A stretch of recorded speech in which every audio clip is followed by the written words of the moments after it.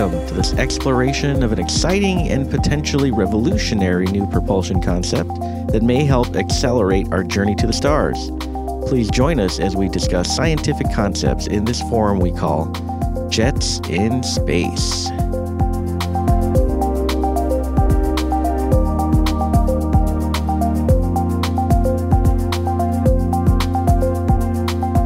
So welcome back to Jets in Space, episode 14. We have our very special guest today, our first intern for Bell and Aerospace. It is Abhishan Regmi. Hopefully I pronounced that name right, but I'll let you pronounce your name there. If I mispronounced it, I apologize. Yeah, you pronounced I did. it Okay, right. great. Okay.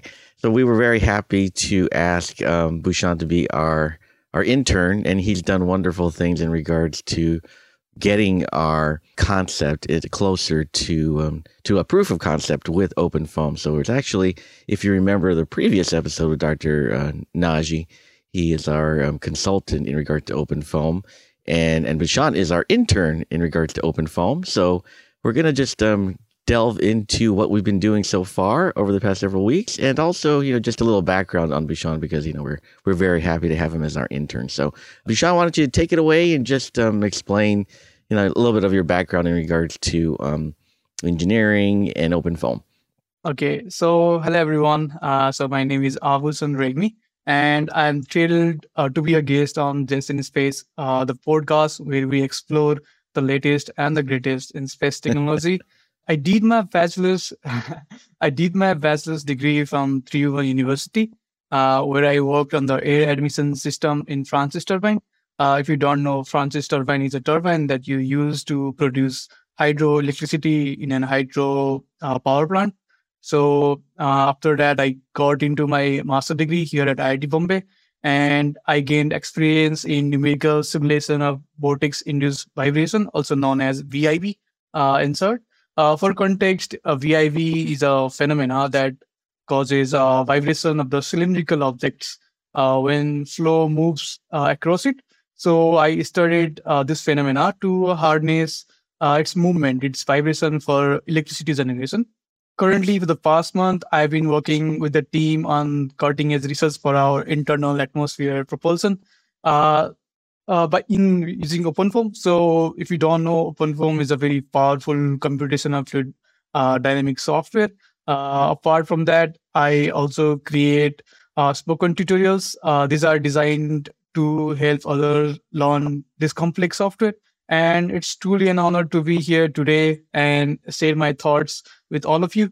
And let's tell about what progress we have made so far as I'm working here. So I'm happy to say that in such a short duration of only a month, we have made significant progress. So the main progress would be that we have narrowed down the geometry and the CAD models, especially managed to construct the structure that connects the source generating corridor with our gas returning corridor. There is still a lot of work to be done in this structure. So as we go through different simulation in future, we will have to reiterate the CAD designs. And right now we are currently working on meshing the whole geometry. And if you don't know what meshing is like dividing our whole geometry into finite, small space, chunks of space that we called finite volume cells. And the CFD software, the OpenFOAM that we are using, is actually solving flow equations, especially Navier-Stokes equation, in these individual cells to calculate velocity, pressure, and temperature, and any other parameters that we would like to find out. So we have a fan, a jet engine in our geometry in between there somewhere. And so that needs to be modeled. We cannot just model a whole moving fan with combustion and nozzle, everything, because that would be like doing whole another project. So what we are using is a mathematics to actually model the effect of that fan. So we are going through two different routes. One is rotor disk source and other is fan condition. And both of them are somewhat similar, but the former one, the rotor disk source, is somewhat accurate, but it requires that we know the blade profile of the fan, but we don't know. So I think we are referencing G90 engine, but we don't know the proprietary information that involves the geometry of the fan blade. We can go through the approximate geometry. And the other way of modeling fan would be a pressure jump, like technically known as fan boundary condition. And we are currently using this to simulate we are planning to use this for our future simulation. And I think this pressure jump conditions would be sufficient for our simulation. Yeah, this is the work that has been done till now. I'm sure in the future we will encounter different challenges, and we'll just move one after another.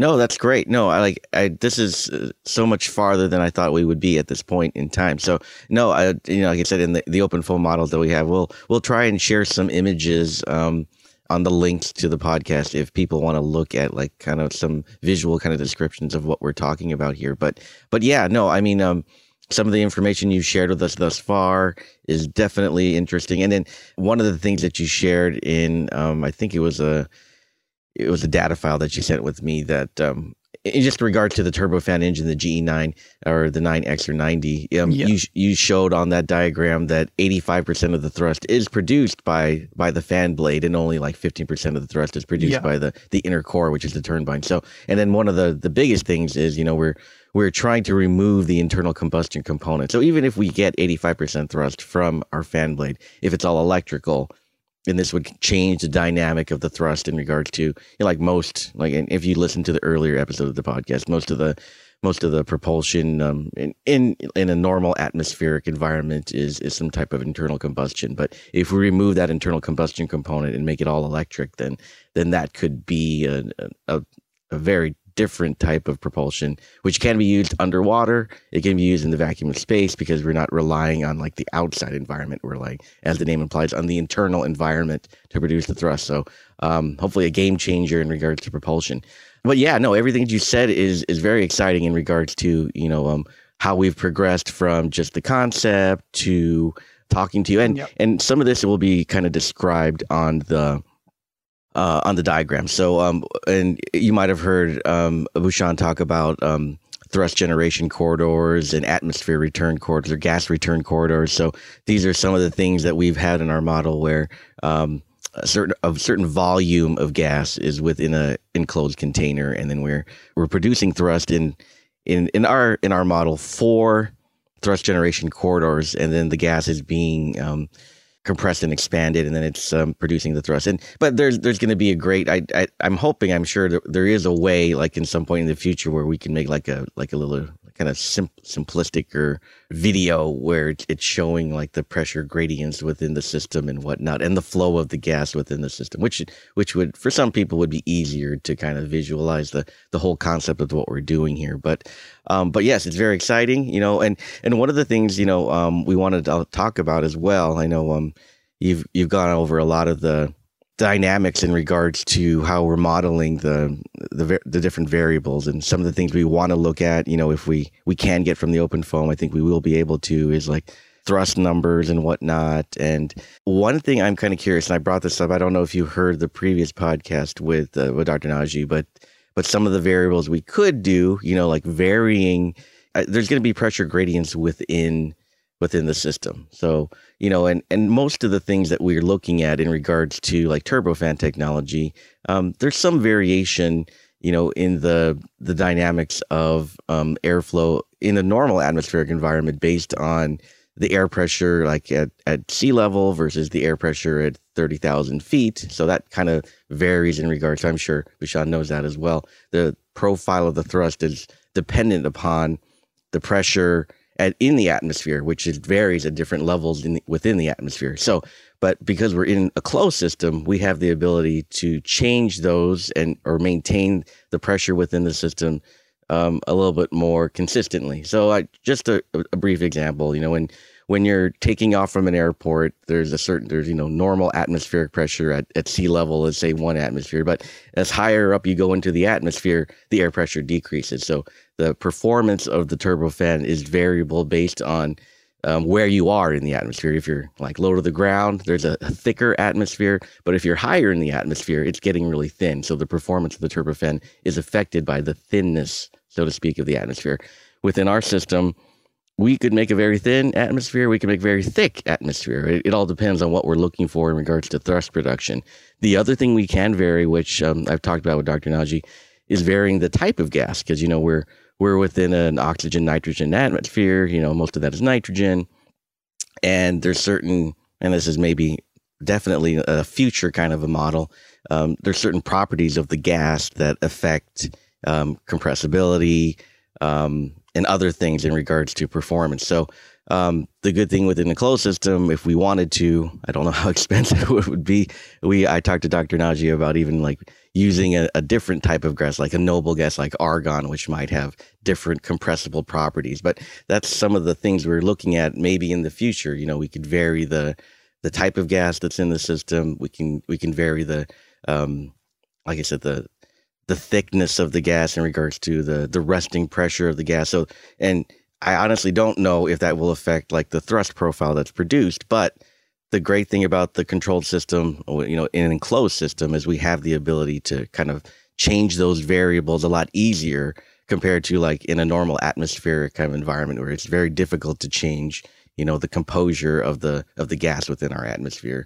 And then, like I said, the different varying types of air pressure based on where you are in the thickness of the atmosphere, based on your elevation and whatnot. So, but those are some of the things that we're looking for in the future. And I just wanted to get your thoughts on that, Bhushan. Do you think that would have some significant or maybe only minor effects on like thrust generation? So yeah, of course it will have some significance because the aircraft engines, they are designed to operate at the cruise altitude, which is higher at 30,000 feet. So where the air is a lot less denser than the one at the sea level. So if you were to decrease the internal pressure, you will definitely get more thrust from the same amount of energy. But however, I think there's a limit to it. So what comes into my mind is the Ingenuity helicopter, the first drone that was flown in the Mars. So Mars has roughly, I don't know the exact number, but the atmosphere over there is very thin. Interesting. So I remember the article on the scientists who built the Ingenuity helicopter. They were really struggling because the air over there is so thin that they had to spin the blade in a very high RPM than the usual drone that we operate in Earth. So there's a limit. So if you were to decrease the atmospheric pressure or density, there would be some optimum point where we could get the most out of the system. But after some period, we will start to lose. So yeah, there's a limit. That's good. And regarding about the using different properties, the gas properties, using a completely different gas, this is something interesting, but we would have to do some simulation and figure out what works the best. So if you are using compressible solver, I think the flow would be compressible. Then the density, of course, plays the role. But to see up to what extent it plays the role, we'll have to just do some simulation and find out. Oh, that's awesome. No, I didn't even know like that they'd had drones flying in Mars. So that's how you educated me today. That's awesome. So I didn't think the atmosphere was thick enough. So, but I know there is an atmosphere. I don't know like, specifically like a fraction of what it is here on Earth and whatnot. But the other thing that you mentioned in an email to me, which I didn't know, which you gave me a great piece of information, is when you're spinning the fan blades, there's only a certain amount where you can spin it, and then at some point it reaches the sonic barrier, and then you can't spin it any faster. Could you talk to our audience about that a little bit? So if you were to increase the RPM of fan blade, of course you'll get more thrust out of it, but there's a limit. So the tip velocity is like omega times r mathematically. So omega is the rotational angular velocity, and r is the radius. So at some certain point, your tip velocity, it reaches the sound barrier, so it will go supersonic. Then it will start to create shock waves, and that shock waves is gonna interact with the blade that is coming from the behind. So it's gonna interact with that. So that will create a lot of drag, and it will interact with the blades that is spinning, and it will significantly reduce the thrust that is being generated.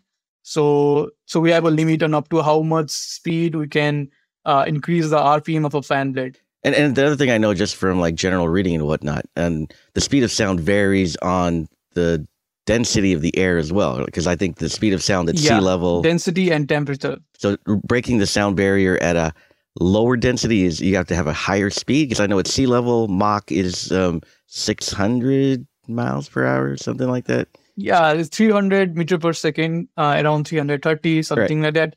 So if the density is less, I believe the speed of Mach will increase. So if you are at the higher like sea level, you can go much faster. Yeah. So I want to say like 300 meters per second at sea level, but then maybe it's like 400, 500 at like 30,000 feet, something like that. Okay, yeah. So that too, like again, the density of the gas is going to affect like how fast we can spin the blades before it reaches like that sonic barrier or whatnot. So, but that's very interesting. Kind of geeking out on the physics of it. It's kind of cool that we could do all that. The other question I had for you, because we're basing our model on, I was telling Bhushan in the email, like a 747. The 747 has 4 engines. It has a fuselage, and then we're basing our initial data on that, but we're making it an enclosed system. But 747 has 4 engines. One question I had: is there a limit of how many engines we could add to the system? So let's say for the same size thrust corridor. Currently, we have 4 thrust corridors and 1 gas return corridor. Yeah, we to double that, 8 turbofan engines, and then the same geometry. Would that be possible? Would that, of course, it would increase the thrust because you have more thrust generating corridors. Is there a limit to how much we could kind of add on the number of thrust generating corridors before it becomes no return for any more engines that we add, so to speak? So, like if everything was perfect, there would not be any limit. But of course, the gas that is coming from the thrust generating corridor, it has to be returned back to the gas returning corridor, right? So it all depends on the structure, like how we design it. So how efficient it is in redirecting that flow in 180-degree direction. Right. So yeah, if you were able to do like in a smooth way, it is possible to add as much engine as possible, but that will again give load to our gas returning corridor. It has to get big, right? So if you were to add, let's say 8 or 10, then the dimension of the radius of the gas returning corridor, it has to increase. It has to account for the more air coming inwards. So that will just increase the size of our whole geometry. Right. That may lead to more drag if you are flying inside atmosphere. But since we are talking about space, we don't really care about drag here. So yeah, theoretically it will increase, but we have to think about how we are going to return all that gas coming from the thrust generating corridor, gas returning corridor. Yeah. If it were to be done very efficiently, we can just add as much as we want.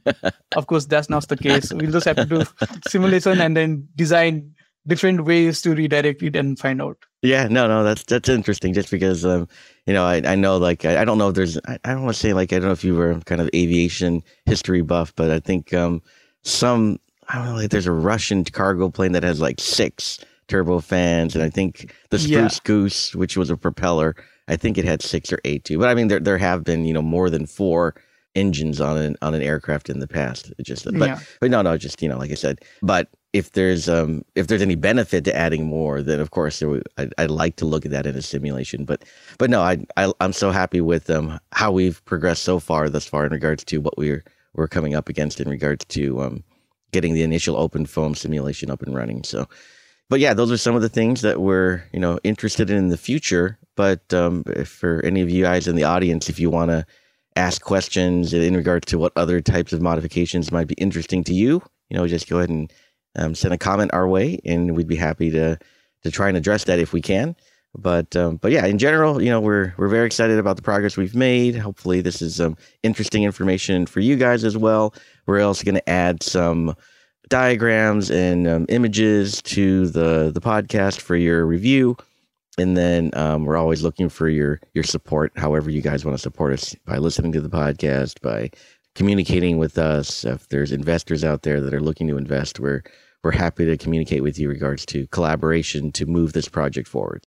Yeah, so I will try to talk about one of the challenges on the structure that we built on thrust generating corridor, connection between thrust generating corridor and the gas returning corridor.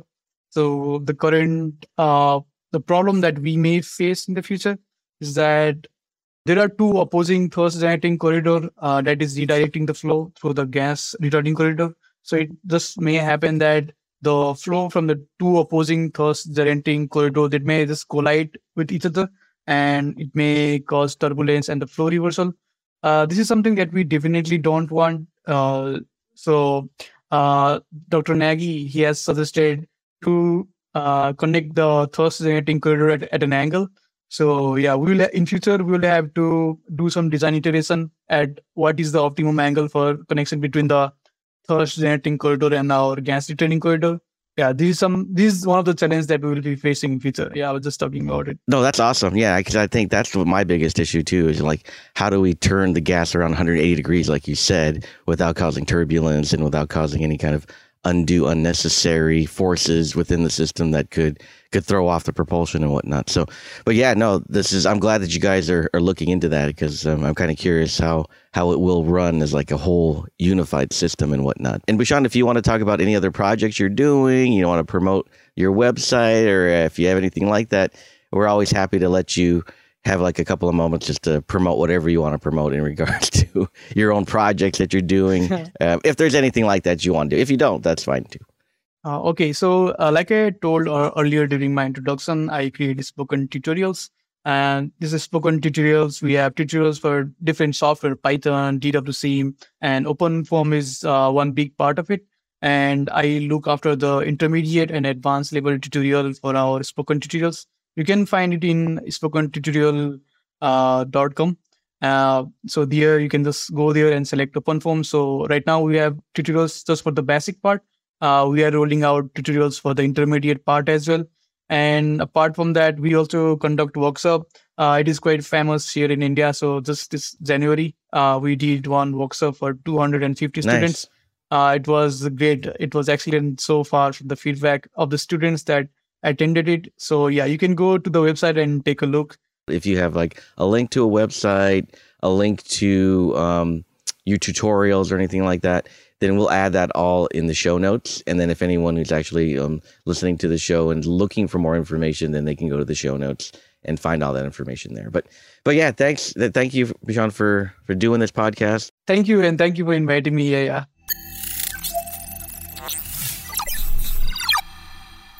Thank you for listening to this latest episode of Jets in Space. There are numerous ways that you can help us out. Number 1, you can subscribe to this podcast. Number 2, you can check out our website, bellonaerospace.com. Number 3, you can make a prototype IAP model at home. Number 4, you can support us financially on Patreon at patreon.com/jetsinspace. Number 5, tell your friends about us and send them to this podcast and our website. Number 6, if you have friends and or family who work in the aerospace industry, talk to them about this concept and ask them to check out our materials as well. Number 7, help us find companies who make airtight containers, turbine engines, electric motors, and any manufacturers who may be able to help us move IAP forward. Number 8, I would love to interview aerospace engineers, aerospace enthusiasts, officials at NASA, SpaceX, anyone who can help us move our project forward. Number 9, if you know any investors, venture capitalists, sharks from the Shark Tank, please send them our way. We will be happy to let them invest in this project. And finally, number 10, as a Catholic Christian, I would also personally greatly appreciate your prayers for this endeavor. Until the next episode, let's dream of the stars.